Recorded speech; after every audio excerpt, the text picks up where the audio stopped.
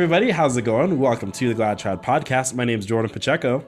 And I'm Rudy Carlos. We keep doing this. We keep kidnapping Nick Cavazos at the Traditional Thomist. You can see him over there hiding. Here's something funny real quick, Nick, before you say hello. I'm looking at you here. Isn't this weird to Zoom? But I'm sure that it's going to show up like this for our poor audience's sake. How you doing, Nick? I'm doing well, man. I'm doing really well. Good. What you been up to? It's been a hot second since you've been on.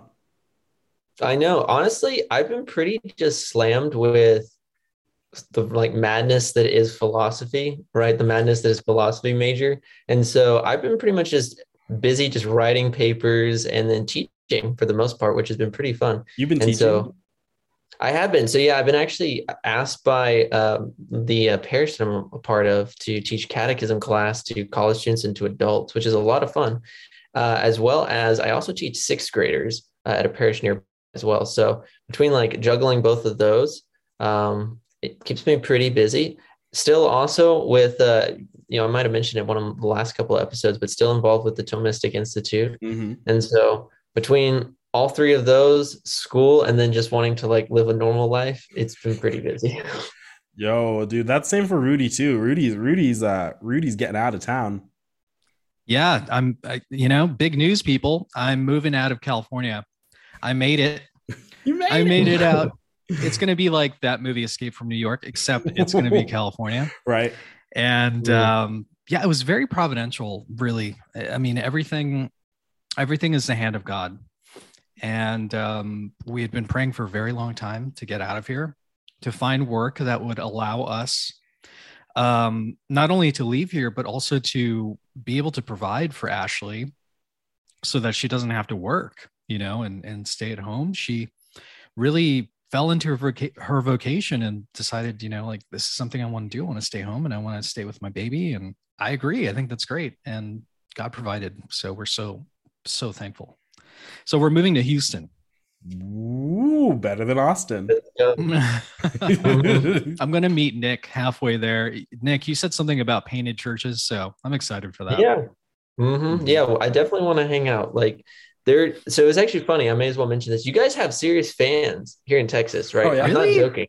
You guys have serious fans. So I go That's to cool. right a diocesan TLM, but sometimes on the weekends I like to go down to San Antonio, just south of me, to the Society Chapel. And in the Society Chapel, I've had people walk up to me and they're like, "Oh, how you doing? You're Nick Cavazos." And sometimes I don't know if they're referring to either my show or my one episode with Pints with Aquinas from yesteryear. Mm-hmm. And well, actually, more than not, come up and say, "No, I actually saw you on the Glad Trad podcast." And I started following you since then. I had a guy literally yesterday who came up to me and was just like, "Oh yeah, you're friends with Jordan and Rudy. I watched their show. I saw you on it." And I'm Wow. like, "That's cool." He's Wow. he's actually the professional photographer for the bishop in my diocese. He watches your guys' show. So That's Oh, incredible. well, shout out to him and to all of our Texan fans and friends. Man, praise God. That's a really nice piece of news. We're really grateful to we have a lot of people that watch us different parts of the empire, and it's kind of fun. They write in Yeah. sometimes and do all that kind of stuff. So it's really cool that there's people in New Mexico that have said hello, people in Colorado that have said hello, people in Texas clearly that said hello. So that's awesome. And clearly that's nice too, because people know that we're approachable guys, we're not standoffish or whatever. Rad trads. Yeah, rad trads. Well, you could Sometimes. we could be cool rad trads. That's something funny. Let me ask you boys. Okay, what is your most, because this is a very trad chat episode. We have a lot of fun ideas, but when we're all three together, we don't shut up. What is your most rad trad position? What is that, whether it's a black pill or it's so red pill that even your Oh, audience, boy. you know? You're going to get me fired, Jordan. Oh, that's right. No, it's not. Oh man. Nick's that's thinking so- about it, so I'm going to jump right in. Mhm. All right, my traddest take is that most of the canonizations after Vatican II are probably invalid, or not invalid, but just kind of questionable. Yeah. I mean, they're valid because of the church has declared them saints, but it's just questionable, right? Because they take it away the devil's advocate. most of the canonizations happen to be popes who were involved in Vatican II. So it's a canonization of the council, that sort of thing. So that's my raddest take. Yeah, the easiest way to become a saint now is to be pope, ironically. Yeah. Say you love Vatican II. Just say it. I love it. It's so good. A man can only have so much love for such a beautiful thing. Nick, look at the springtime we're in. Oh yeah. Oh no. Oh gosh. Oh man. Honestly, yeah, Rudy kind of stole mine, not gonna lie. But I agree with him 100%. No, you're good. Because I totally agree with you. I would say like they're very questionable. Probably my hottest take, and I've actually shared this with my audience, but I believe that the new mass is valid when said with proper form, matter, minister, and intention, all that, but is illicit. And I base this off of the principles of Thomas Aquinas in his treatise on law and a bunch of other things. But I think that would be like the spicy thing, which, arguably I'd say that that's not really that spicy because that's just like the classic position of the society. And let's just be honest, they're just the oldest trads around. So Lord, mine is, I'm going to go a slightly different direction.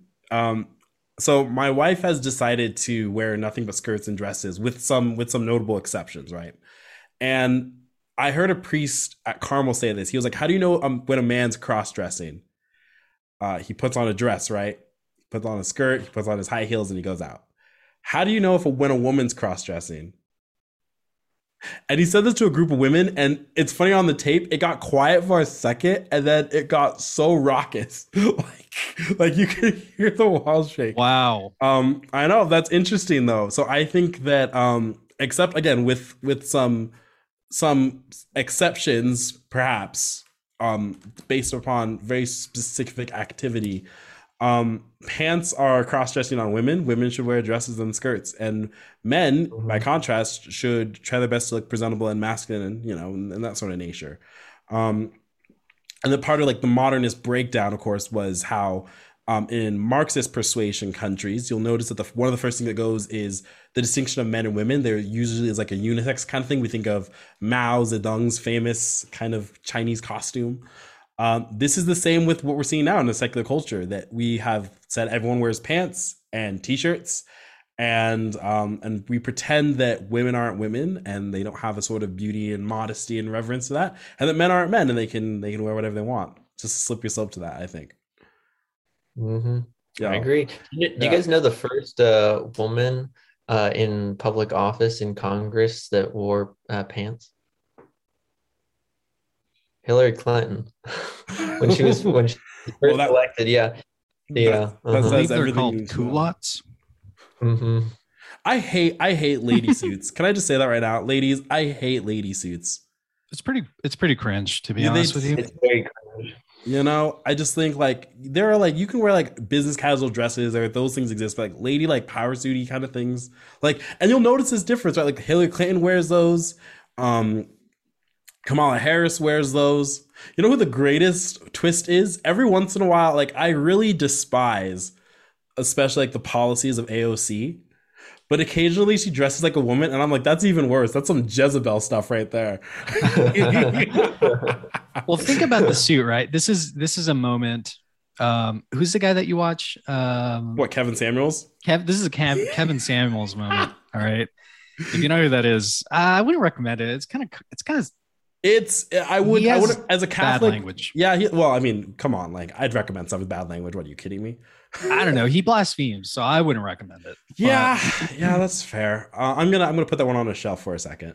Anyway, this is a Kevin Samuels moment, right? He's like a guy doesn't like feminism. He's like I don't know how would you describe him? He's a commentator on the breakdown of men and women, especially in the Black community, and every kind of community has different sort of issues that are at the forefront. I mean, the whole society does, but with Kevin Samuels, he talks a lot about how Black women in particular are kind of looked at as apart from their men, which other races, if you will, if you believe in that kind of thing, don't really actually have. So for instance, Black women marry at a rate of 25%. So 1 out of 4 Black women will be married. Wow. The average Black woman weighs more than the average Black man. And yet the average Black woman wants more out of men than what the average black man can essentially provide in terms of income and status and all this other kind of stuff. So Kevin Samuels is I would say is very interesting, and I would say probably very good, refreshing cultural commentary, especially when it comes to African Americans. Got it. That's a good explanation. Yeah. So this is a Kevin Samuels moment, all right? You were discussing women wearing suits. Well, why are women wearing suits in the first place? It's because the suit it represents power, it represents authority, it represents leadership, right? And when you see a woman do that, it seems like a cheap sort of impression of what that really means, right? And so, yeah, when you see a woman in a what do they call it? In a the power suit thing? A power suit or whatever. We're not talking about Samus from like Metroid, okay? Not a power suit. Oh, right. No, right. We're talking about women dressing like men. It's off-putting, right? It's just like, I don't know. It seems wrong. It's just wrong. It's like something in your mind is telling you that's not natural. Yeah. I mean, and again, it's funny because ironically, like, Our Lady, the queens of the world, all this kind of stuff. I mean, you can look very powerful and commanding in dresses, certainly. But also what's funny is, Nick, you might have read this, right? You ever read G.K. Chesterton's little thing on petticoat governments is what he calls it? I've not. No, that sounds interesting. Think about this. All serious. This is where the feminists get wrong. All serious business on earth ever conducted is conducted in a flowing gown of some sort. Judges, what do they dress in? Priests, what do they dress in? So he talks about petticoat government. And the problem with, at his time and our time especially, is that by shirking off the idea that like, oh, skirts and femininity and these things are inferior, or the idea of like long flowing robes don't symbolize any power, literally like the kingly robes, what do those look like? It's like kings look cool when they're in their full regalia, not just when they're in like, just like a pair of slacks or something. Mm-hmm. So, yeah, no, absolutely. Yeah. So that's interesting. I like these spicy takes. I think our audience can handle it. Our audience has some very spicy ideas every once in a while. Nick, I want to ask you about kind of what the society's position, because this is always a question I have. So if the new mass is valid but illicit, what is that line of culpability for a Catholic that attends? Because like I know, my family's all Novus Ordo, and their entire swaths of my family, I wouldn't dare presume a sort of judgment for attending the new mass, just because I don't know. It seems like inherent to me, like their love of Christ and the church seems so pure, right? So what does that breakdown look like with the society's position? Mm-hmm. Yeah. So basically, how the society would approach the issue is, with culpability, right? We have to understand something, depending on what it is, really to its full extent. We have to, go and do the research. Not to use kind of like charged language, but like have a complete full conscience, so to speak, decision that needs to be made. Now, again, conscience is not the source of truth, right? Kind of like our modern world says. What? It's just like, oh yeah. Yeah, it's not the source of truth. It is that like element of the intellect in the faculty of the soul that can like figure out, okay, first principles and all of that. So it's this principle, right, inside the soul, inside of the intellect, that helps to determine right and wrong. It's also in tandem with this other principle called synderesis, which understands first principles. So basically, right, we have to use our five senses and take in information into our conscience and make good decisions. Well, that being the case, when we're approaching any subject of a moral matter, we have to look at, okay, is this something that is going to be positive for my soul or damaging to my soul? And we have to look at this when it comes to using our sight, when it is, okay, what's going on in front of me at these two different types of masses. We have to use, also our sight to take in what we're reading. That's why it's important to read books on this subject as well, not just to like read a blog or watch a video, but to actually like sit down and read the texts of the masses side by side. And then after that point, what the society will say is, okay, once you've studied this thing out, then you need to come to this conclusion of, okay, is this thing really at the end of the day Protestantized or is it not? And I think that that's really the question that all of this hinges on is the new mass Protestant or not? Because if you say it's not, then the house of cards, if you will, falls down and you're just like, okay, this debate has shifted from a potential doctrinal debate to we're just fighting over which mass is prettier, which is a little bit more subjective, right? It's not that it's not important, but it's a little bit more subjective. Mm-hmm. But if it is Protestantized, then that is something which is therefore dangerous, because, I mean, this shouldn't be a spicy take to anyone on your show, but Protestantism is a heresy, right? And so we don't want it being infused or infected inside of the mass. So therefore the society will say, like, if you know these, right, then you are not bound to go to the new mass. So that, for instance, they will say that you're not, you can't fulfill your Sunday obligation truly at a mass in which, our Lord won't be properly honored. And the honor is referring to like the Catholic faith properly being expressed, because God gives us the faith, we give it back to him through the virtue of justice in the virtue of religion. And so therefore they're going to say, yeah, no, sorry, man, I don't think it really works. And so if that kind of makes sense, you can apply that same standard when it comes to any and all moral issues, right? Whether it's something along the lines of like, how do I know I'm breaking, say, like the third commandment on Sundays? Like, what does work and necessity really truly mean, right? So you have to go and study these things out. So it's kind of the same principle, if that makes sense. Yeah, that totally makes a lot of sense. And it really does hinge, like you said, on whether or not you're aware of these principles to begin with. Jordan, you asked, like, what about your family? And I mean, I have friends, who continue to go to the Novus Ordo for some reason. I can't understand it, but at the same time, I don't think they're aware of the roots of the new mass. And so therefore their culpability is quite low compared to somebody who was aware of all of the different things that took place, the Protestantization of the mass, the reason why certain things were omitted, certain things were included, and they continue to go. That, for example, would increase their culpability because that mass is not giving due reverence to God. Right. I guess my curiosities about these things always stem from, so for instance, like, here's an analogy I've heard, right? So we say like valid, but illicit, right? We often think about with the Orthodox, right?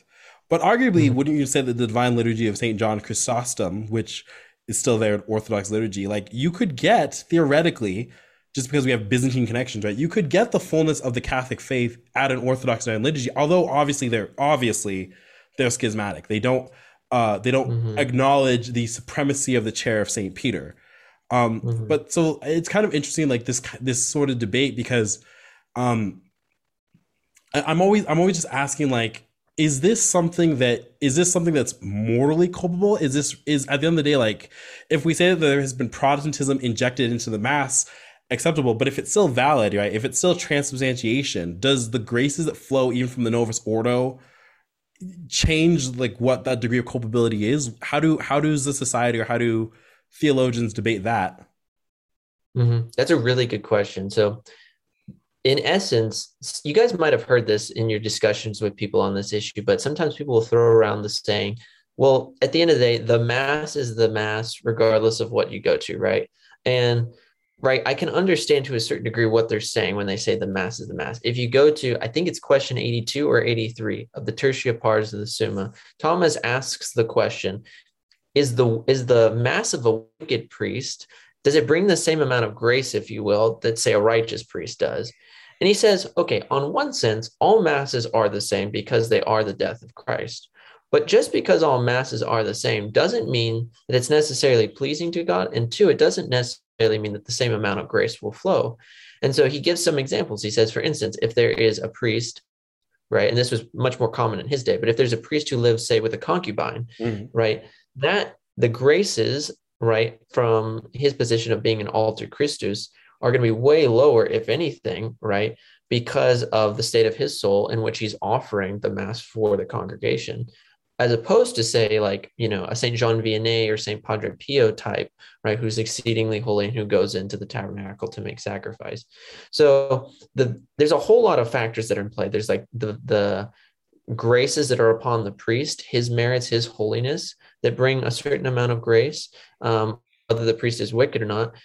Even if the faith is properly expressed, right? For instance, you can look at, sedevacantists or these independent chapels, and you can use them in the same light that you would, say, the Orthodox, right? So the liturgy and the prayers, right, all good stuff, but the intention in the spirit in this thing is not good, because they're also cutting themselves away in one sense of schism, which schism is just a sin against the virtue of charity that cuts themselves away from the chair of Peter, from that ark of Peter, if you will.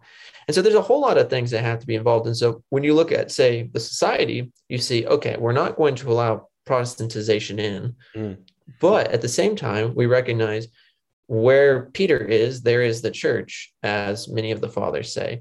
So therefore, we're not going to separate ourselves from the church, but in separating and not wanting to separate ourselves from the church, we also cannot separate ourselves away from the perennial teachings of the church, which clearly condemn elements of the new mass. And so, they'll really point out three specific things: the presence of the priest being reduced from an alter Christus down to just a common minister, like, basically organizing the people like a community organizer. Mm-hmm. Two, the removal of the sacrificial nature of the mass, chiefly in the offertory, being completely stripped out. And three, the lack of respect for our Lord inside the real presence of the Eucharist. And some people may say, like, how so? I don't understand. There's all these small details, especially as a server, I get to see from the fact that, at least in the rubrics of the new mass, the priest no longer has to keep his canonical digits together. There's far less genuflections. Mm-hmm. Right. In the old mass, every time the priest is about to pick up Christ, he genuflects. That's all been removed for the most part in the new mass. And then also another good example is the fact that, when I, as a server, go up and ascend the altar, I have to help Father with the double ablutions, right? We're cleaning his fingers and then he consumes the liquid. All of this is removed away. And what is it replaced with? In common time, laity being able to hand out the Eucharist and you being able to receive in the hand. Like, I just did a video on communion in the hand not too long ago.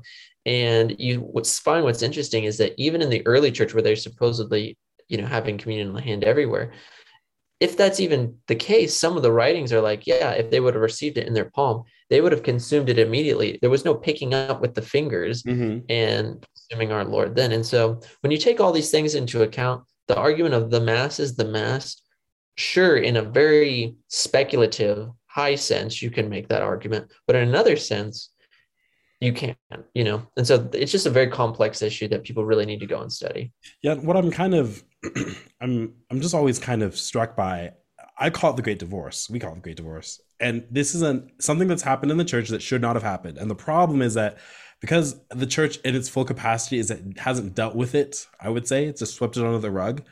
This has become a fight for the laity.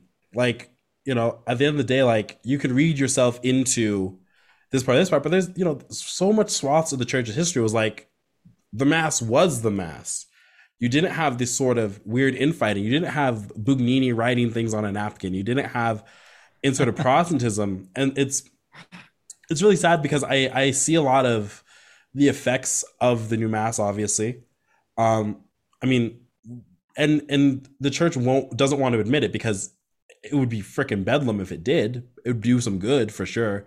We theorized, if we were Pope, like, how would we essentially right the rudder if it was completely just up to us? Obviously, you can tell God and Our Lady is working by how much the modernists hate the Latin Mass. And I think that there's obviously something there as a result. it's always interesting because I don't want, it's so easy, I think, for us to intellectualize and rightly so, and from the will of the heart realize like what the true mass looks like. But man, it's like, we just want to be careful. Like, there's so many Catholics that don't have that chance, and mm-hmm. so it's kind of weird. Like, we've all gone through a phase where it was like, is the society in schism? Like, how easy it was. The heresy. And it's like, well, what does that actually mean? Oh, that's not true. Even by the canon law, Lefebvre's act is not in and of itself a schismatic act. There's been plenty of stuff written down. And It's like, what sucks about this is like, these are all really great, important topics.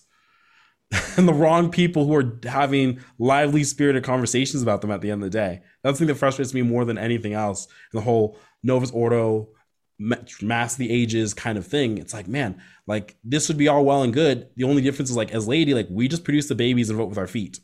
Like, it's up to the church to be the safe guardian of tradition, the traditionis custodes. and actually actually shepherd these things. It's something you just said, Jordan. Like you've distinguished these sorts of high level conversations, right, that people are having on blogs, laity, just in general. I mean, you just run into it after mass, really. I mean, people just talk about things that are controversial, like the SSPX or the new mass or that sort of thing. It's so commonplace right now, right? But I think that we're only doing that because the laity have been shoved into the corner, right? And they have their back against the wall and they don't know what to do. They're looking at their leadership. They're seeing a dereliction of duty from there. Oftentimes, there's obviously good bishops, good cardinals, and that sort of thing, but they're few and far in between. And so they're seeing their leadership and they're saying, wow, what's going on? This is crazy. They look at it even on a parish level and they see, even my priest is not talking about the certain things that my child needs to hear. Like, this is crazy.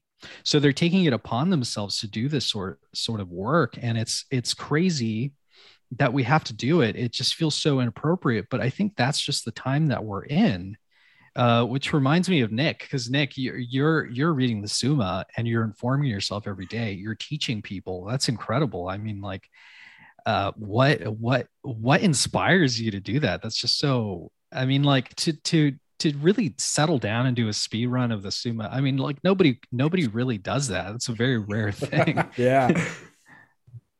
Yeah, I like to joke with people. I just don't have a girlfriend and lots of time. But wait, well, congratulations, Nick, because I got the perfect match for you. Oh boy. I mean, if you actually do, then why not? But the reason I do fundamentally, there's a part where I forget the question, but Matt Fradd, when I was on his show, basically asked, why, like, what makes me tick, if you will. And I told him, really, at the end of the day, and I didn't even know this at the time, but it's a very Dominican answer. It's truth at the end of the day. Veritas is the motto of the Dominican order. It's just truth. And I just desire truth. And that's something, right, that's all inside all of our hearts at the end of the day. Is like, we're made to know, love, and serve God because he is truth. We're made to know this truth. And if you think about it, because of sin, original sin, and ignorance being, injected, if you will, into the intellect, and like the passions disordered, then the will weakened and all of that. Because of that, we're kind of beings, if you will, walking around, not really living life as it's meant to be lived. We're kind of living in like this weird fog netherworld where, everyone's kind of just trying to fight to get on top of each other. But I look at all of this, I look at like the corporate world, I look at just the economic world and just kind of the rat race, if you will, that's the American dream. And right, there are obviously good merits even in that, but I look at that and that's just not satisfying for me. There just has to be more to this life than just working 9 to 5 and that's it. Right. And right, if you're called to that, right, as a dad going off and doing that, then, absolutely good. But we're all made to know, love, and serve God. We're all made to study truth. And so I chose the Summa because fundamentally, Pope St. Pius X says that it is the antidote to modernism. And modernism has been injected into every level of the church. First, you got to know what modernism is, right? There's a lot of people who don't know what it is and just throw that term out there. So first, you got to know what it is. And then you got to know the cure, if you will. And the cure is absolutely Thomism, 110%. That's beautiful. And I think that, at the end of the day, I will never forget the fact that we all want to inherit the faith of our ancestors, the faith that connects us directly to Christ and the apostles. We're not going anywhere as laity. And as traditional Catholics, like, I think that you have to have a level of submitting yourself to the authority that the church has in its structure, but ultimately to God, and it's just so devastating. I think that there's always been evil. There's always been corruption in the church. But now, as I'm looking at it, all I can really see is, we're in kind of the fight of our life. I mean, there is a real concerted effort to sever us from the faith of our ancestors. I'm constantly thinking of that very simple line the woman from the well said, our ancestors worshiped on this mountain. Like, that's why she's there. That's why she's there. And it's kind of mind-boggling to me, except you know that it's the forces of evil. I mean, that's the end of the day. That why would they want to sever us from something, on a secular perspective? Suppose that like hierarchy or those who are aligned with evil, suppose that they were just secularists. Okay, well, these people have children, support their parishes, and give money. Cool, like that's not really a thing, except of course their desire is truth. There lies kind of the problem. So I'm really, I'm hopeful for the future. The reason why, Rudy and I, the reason why we're all three of us are glad trads. There's a lot of goodness in the world, and I always say that things get worse before they get better, but that doesn't mean that they never get better. I wanted to kind of pinpoint something, kind of shift gears a little bit. But there's something kind of inside the pursuit of truth that perked my interest, and I've been talking about this for a couple of weeks now. But as we kind of look at Christianity in the 21st century, it's very interesting to me that oftentimes what was true to our ancestors, or just the express kind of thing of our ancestors, has to be flipped backwards nowadays, right? Well, the problem they say with the old mass was that it was too rigid. It was too much emphasis on the sacrifice. We need to open the medieval walls, right, of the church and all this other kind of crap. With the decline of Thomism, especially in the latter half of the 20th century, there was a lot of scholarly critique on the historicity of the Gospels, on the Old Testament, the New Testament, on the Catholic sacraments. I mean, just a lot of understandably Protestant attacks at times, right? Just devoid of the faith. And for me, I've noticed one that's interesting, one thing that's worth exploring is that, we always go back to Genesis. We always talk about, the modern era love talking about Genesis, and does Genesis fit into an evolutionary spectrum, and how do we square that circle and all that kind of stuff, right? What's interesting to me is that it seems to me that the church in times before looked at Genesis with some very clear historical understanding. I'm going to step away from like 6-day creation, like 6,000-year-old earth. I'm talking just about the persons of Adam and Eve themselves. That Adam and Eve were the first man, the first woman, that God created them out of clay, Adam out of clay, and blew life into his nostrils, then Eve from his rib, and that they were our first parents. And that it's through them, as the scriptures say, that original sin and death entered the world, and therefore Christ restores us as the new Adam. But I've been seeing this kind of contemporary critique of looking at Genesis in that sort of way. The biggest one out there, and we're not a channel that, I think we do very fair critiques of different sorts of things, right? But Bishop Barron, who is probably, you'd say, probably outside of Cardinal Raymond Burke, probably the most influential English-speaking prelate, Bishop Barron is very interesting because I've been watching some of his videos, and I'd heard him say this a couple of times, where he was like, you have to look at Genesis as, I think he calls it theological saga. And some of what he said seems to cast doubt on the historical authenticity of Adam and Eve as first parents. And so maybe we could talk about that just a little bit. Like, as Catholics, do we have a basis for the belief of Adam and Eve as our first parents? Because it seems to me that if we deny that sort of thing, then that completely collapses how original sin entered the world. There are entire lines of the Bible, which I think to cease makes sense. And the kind of more into the faith I get, the more I realize like it's important for us to have a bulwark of ancestry, certainly Christ's ancestry, but certainly our other patriarchs' ancestry, to point back to Adam and Eve. Yeah, 100% fundamentally. I think, every theology that's out there is a system, right? Theology at the end of the day is not a subject, but it's a science. And when you have a chink in the armor, if you will, you can have a whole science collapse. And you're absolutely right. The issue of whether Adam and Eve were real people or if they're just, allegorical, really does touch upon the nature of original sin. Because it's the thing of it this way: if Adam and Eve are just mere symbols, right, and that's all they are, they're kind of just like stand-ins, if you will, for just humanity, then what was the original sin at the end of the day? What was it? How does original sin get passed on? Is it through the promulgation of the species? Is it not through the promulgation of the species? How does it happen? And so you really run into a lot of tough issues. Have either of you guys heard of the 20th century theologian Teilhard de Chardin? That last name Chardin ring a bell? I've heard that. Teilhard? Mm-hmm, mm-hmm. Yeah, Chardin, yeah. I've heard that Mhm. before. He Yeah. was a modernist theologian who denied specifically the dogma of original sin.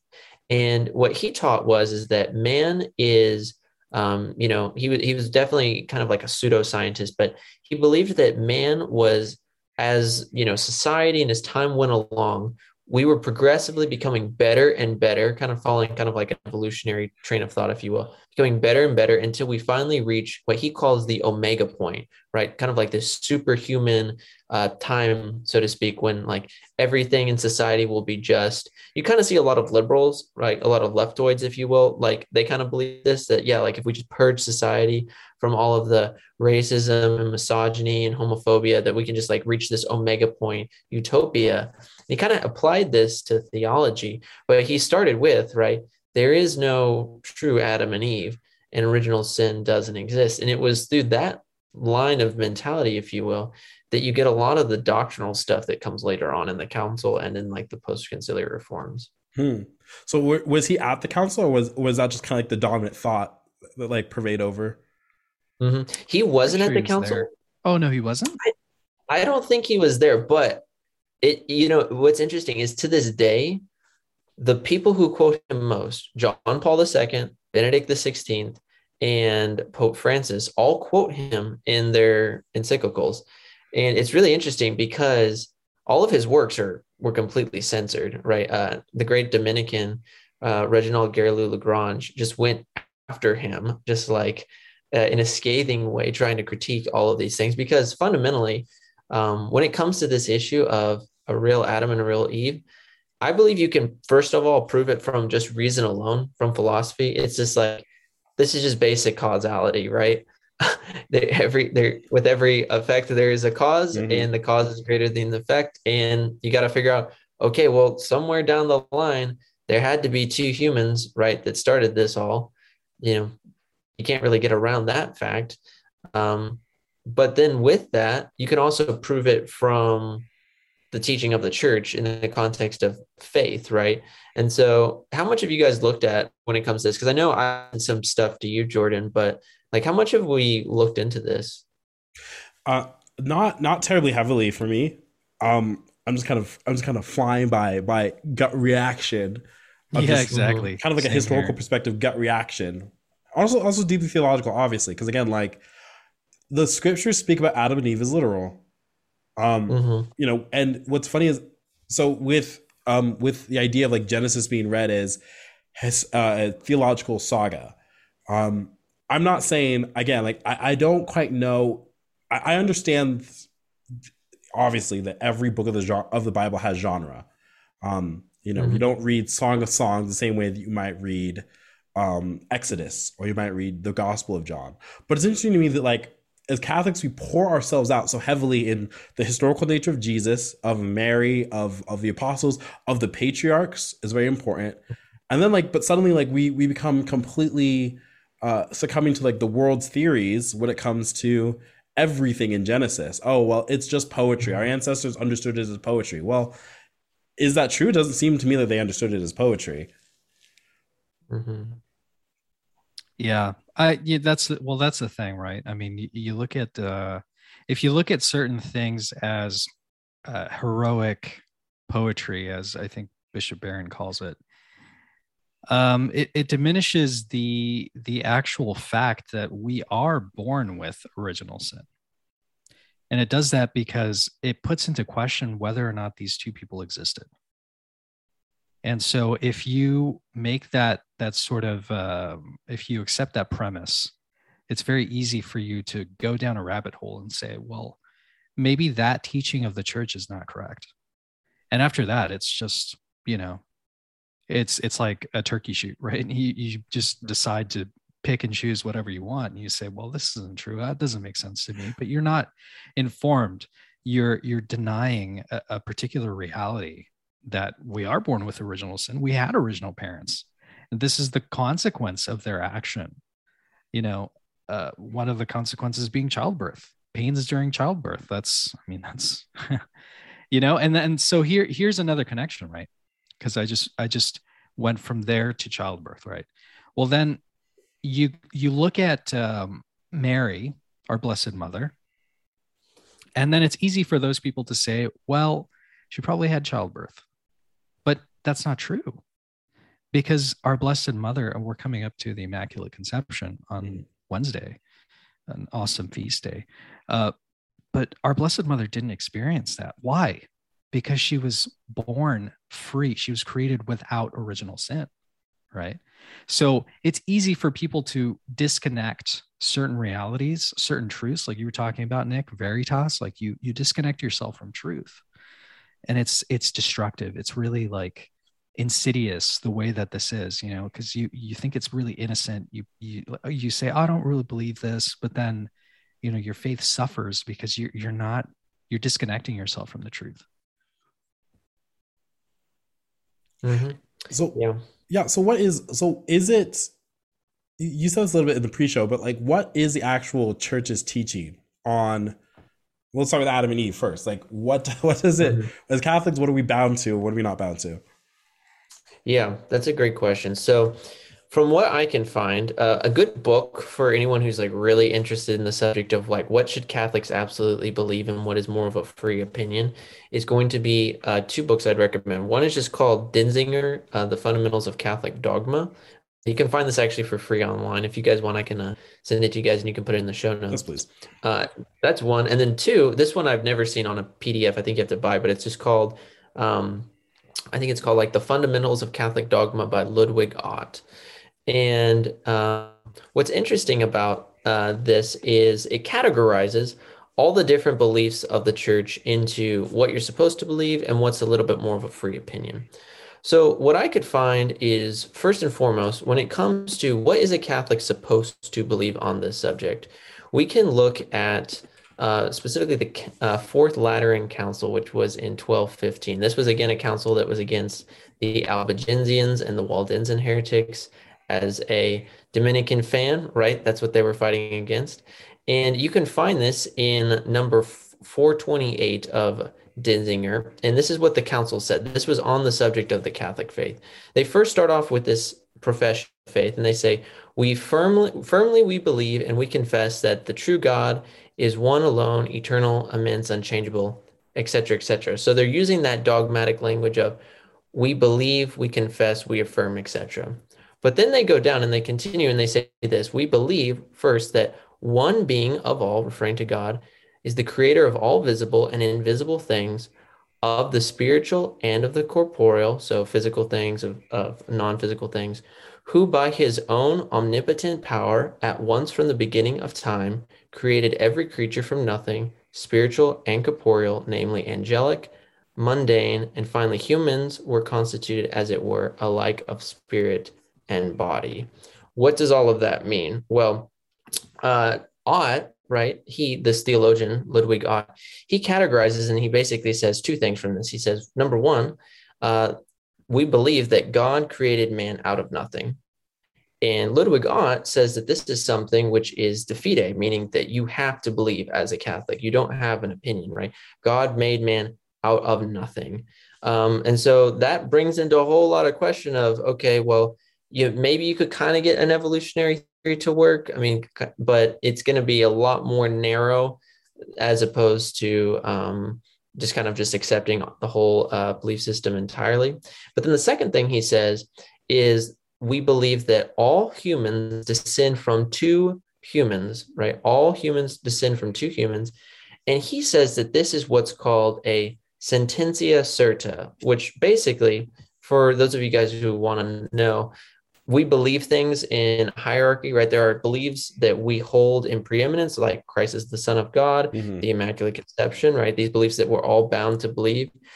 You could call these things the dogmas of the faith, if you will. And then way at the bottom is going to be stuff like efficacy of the St. Andrew's Novena, right? It's technically a free opinion, right? If you disagree with it, you're not thrown out of the church. You could even say that potentially about some apparitions. You're not strictly bound to believe these things, but they are pious beliefs. And there's a whole bunch of stuff in the middle. Well, sententia certa is one of these things, which is if you deny this, you fall into the mortal sin of error against the faith.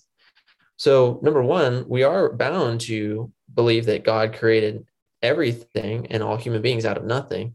And we are too also bound to believe that we all descend, all humanity descend from two parents. Now, the last thing I could find was that Pope Saint, or wait, should be a saint, Pope, I think, blessed or venerable, I think he's venerable, Pius the 12th, right? The last truly based Pope, I would argue anyway. You said Adventist alert. Yeah, exactly. Exactly. Holocaust denier. But exactly. You got me. No. But he taught in his great encyclical, and I recommend if you just wanted to study, number one, the subject of all the problems in the church, go read the document Humanae Generis. He talks about the new theology, neo-modernism, all of that. He also talks about evolution. And if you go to paragraph number 36 of Humanae Generis, he basically says, like, look, we are bound to believe that God made us out of nothing and that we all descend from two parents. And then he says, evolution in the strictest sense doesn't necessarily contradict the faith. However, you need to be careful because, like, unbridled, it could lead to lots of error. Mm-hmm. And I think it's interesting because the theologians back in that day, they're like, okay, this is what we're supposed to believe in. And maybe we can find something in here where it could work, but we'll be very like conservative about it. Nowadays, like, people see a loophole and they blow it up into like the dam has been blown up and you can believe kind of whatever you want. Mm-hmm. And so if that makes sense, that's what we're required to believe as Catholics. Yeah, that makes a lot of sense. And again, like, I'm not trying to, we're not like a gotcha kind of channel, right? I think we're very fair and limited, the thing. It's just, I just noticed, like, I think that there's a kind of a pithy idea, very 20th century, kind of late Catholicism, which is like, oh, well, we can square circles with like the modern world. And it's like, obviously, like, we should have beliefs that do coincide with reality. There are records for some things that can hold up scrutiny. There's a lot of really exciting and cool things, and I'm still figuring all the evidence out. Where I grew up, it was like I learned evolution by randomization, which is very different than I think how most people think of evolution. Most people on the street just think of evolution as environmental, like evolution by adaptation. I probably would characterize, right? Like, oh, if I'm cold, one day I'm going to grow a beard because my body will say I'm cold, instead of being like, if I'm cold, there might be nothing in my genetic code that's going to suddenly make me sprout hair all over the place in millions of years, even with mutations that just might not happen. Oh boy, there's so much we could do, but I think this is a good capper. We'll have to have you on again just because trad chats are fun, easy breezy. For our audience, if you haven't already, go ahead and subscribe to Nicholas's channel, which is The Traditional Thomist, both on YouTube and on Instagram. I'll put the link down in the description. He has a really cool video breaking down the new Mass, part 1, I should say. And it's really good. You're also prepping a series on kind of giving us a Summa and like a digestible read through. Is that correct? That is correct. Yeah, so I have two ideas, right? The one is absolutely going to happen. It's basically going through the commentaries of Father Reginald Gary-Lagrange, the great anti-modernist of the 40s and 50s, and going through his commentaries on the Summa. So it's very like heady, but it's very good stuff. Mm-hmm. And then I'm floating around this idea. So if you guys really want it, put it in the comments below. But I've thought about, look, everyone knows, right? The Bible in a Year podcast from like the level 1 Novus Ordo Catholic, right? Good stuff, right? It's not bad, right? There's no problem in reading scripture. But I thought about, it'd be kind of interesting. I'd have to prep this early, but doing the Summa in a Year podcast, something like that, just reading bite-sized portions, because I personally believe everyone should read it at least once in their lifetime, right? It's a big undertaking, but, do it, right? Go ahead and like put yourself out there. If I record it, we'll see what happens. And so that's kind of what's up on the channel right now. Yo, that is tight, man. That's tight. So yes, please go ahead and subscribe to Nick, because obviously, why wouldn't you? He's freaking brilliant. That's why we have him on. If you liked what we had to say, and let's be honest, we know that you did, the most important thing you can do is to pray for all of us and our families. But also liking and sharing this video is uber important. We love your comments. We get a lot of really good ones. We get a lot of people writing to us, don't we, Rudy? Like saying, hey, what's up? And this which and that. Is really cool. Yeah. And we really appreciate, getting fan mail and just reading stuff that is just like so from the heart, and it's really awesome. Sometimes it's just like people sharing their life with us or asking for advice or that sort of thing. So always welcome, we're really approachable. So if you ever want to talk to us, Yeah, you could just email us. We're just a couple Or- guys. It's very easy, you know. And then if you want to support us a little bit further, you can see it's going to appear. Boom! Look, magic. Not really magic. That's a heresy. Sorry, Nick. There's a Somebody Patreon. read too much Harry Potter. I know, right? Well, it's Warhammer, Rudy. Next time, Nick discusses his untenable position on video games and why that's. No, I'm just kidding. No, but seriously, please consider supporting us on Patreon. That helps make the show run smoothly. It helps us pay essentially for both our podcasting hosting site as well as Zoom and all these other kinds of things, equipment. You know, if I can buy a box of Wheat Thins, if Rudy can buy diapers, just hold up your child and just tell them, Rudy, just tell them how much it hurts. Please. The inflation is hurting us so badly. Yeah, a lot of cool little perks, a lot of stuff. We really do appreciate your support, but your prayers, of course, are the most important. I wanted to share with our viewers. I haven't had time to actually sit down and do this because our schedule is so different now. As I mentioned in the beginning of the video, we're moving to Houston, and that's going to happen before January 1st. So it's like everything's moving real quick. I've started working at this is the announcement. I've started working with Catholic Drive Time. They're a very gracious radio station. Well, really, it's a radio program that's syndicated across a bunch of different radio stations with the Guadalupe Radio Network. And they graciously had us on twice, and then they liked what we had to say and they recruited me. So that's why I'm moving to Texas. I'm going to be doing that. But in the meantime, I'm on Texas time. So I go to bed at 7 p.m. here, Pacific Standard Time. I wake up at 2 a.m. and then we do the radio show. So it's really awesome. I just wanted to say, if you're interested in headline news, if you want to get some really interesting conversations, tune in to Catholic Drive Time. You can find us on the Guadalupe Radio Network. So anyway, and just wanted to plug God that. Be praised for that. I'm so enormously proud of you. And Jordan actually helped me get the job. I'm gonna be 100%. I have to say, Jordan. That's right. Jordan was the linchpin. I get 10% of his earnings. That's awesome. That's true. I have a tithe to him. That's right. Yeah, I'll link that down below. And we as the Glad Chat podcast have been on a couple times with Drive Time, so it's really cool that finally you're essentially the next hot coming thing there. So I'll put a link. I'm down just glad that I work somewhere where there's not blasphemy. I know. God bless working with papists. That'll be an episode we work on, because I work at the Augustine Institute, so I got to tell you, it's nice working with Catholics. It is so nice. It is. Well, for us, God bless you. May it keep you. We'll see you on the next one. Adios.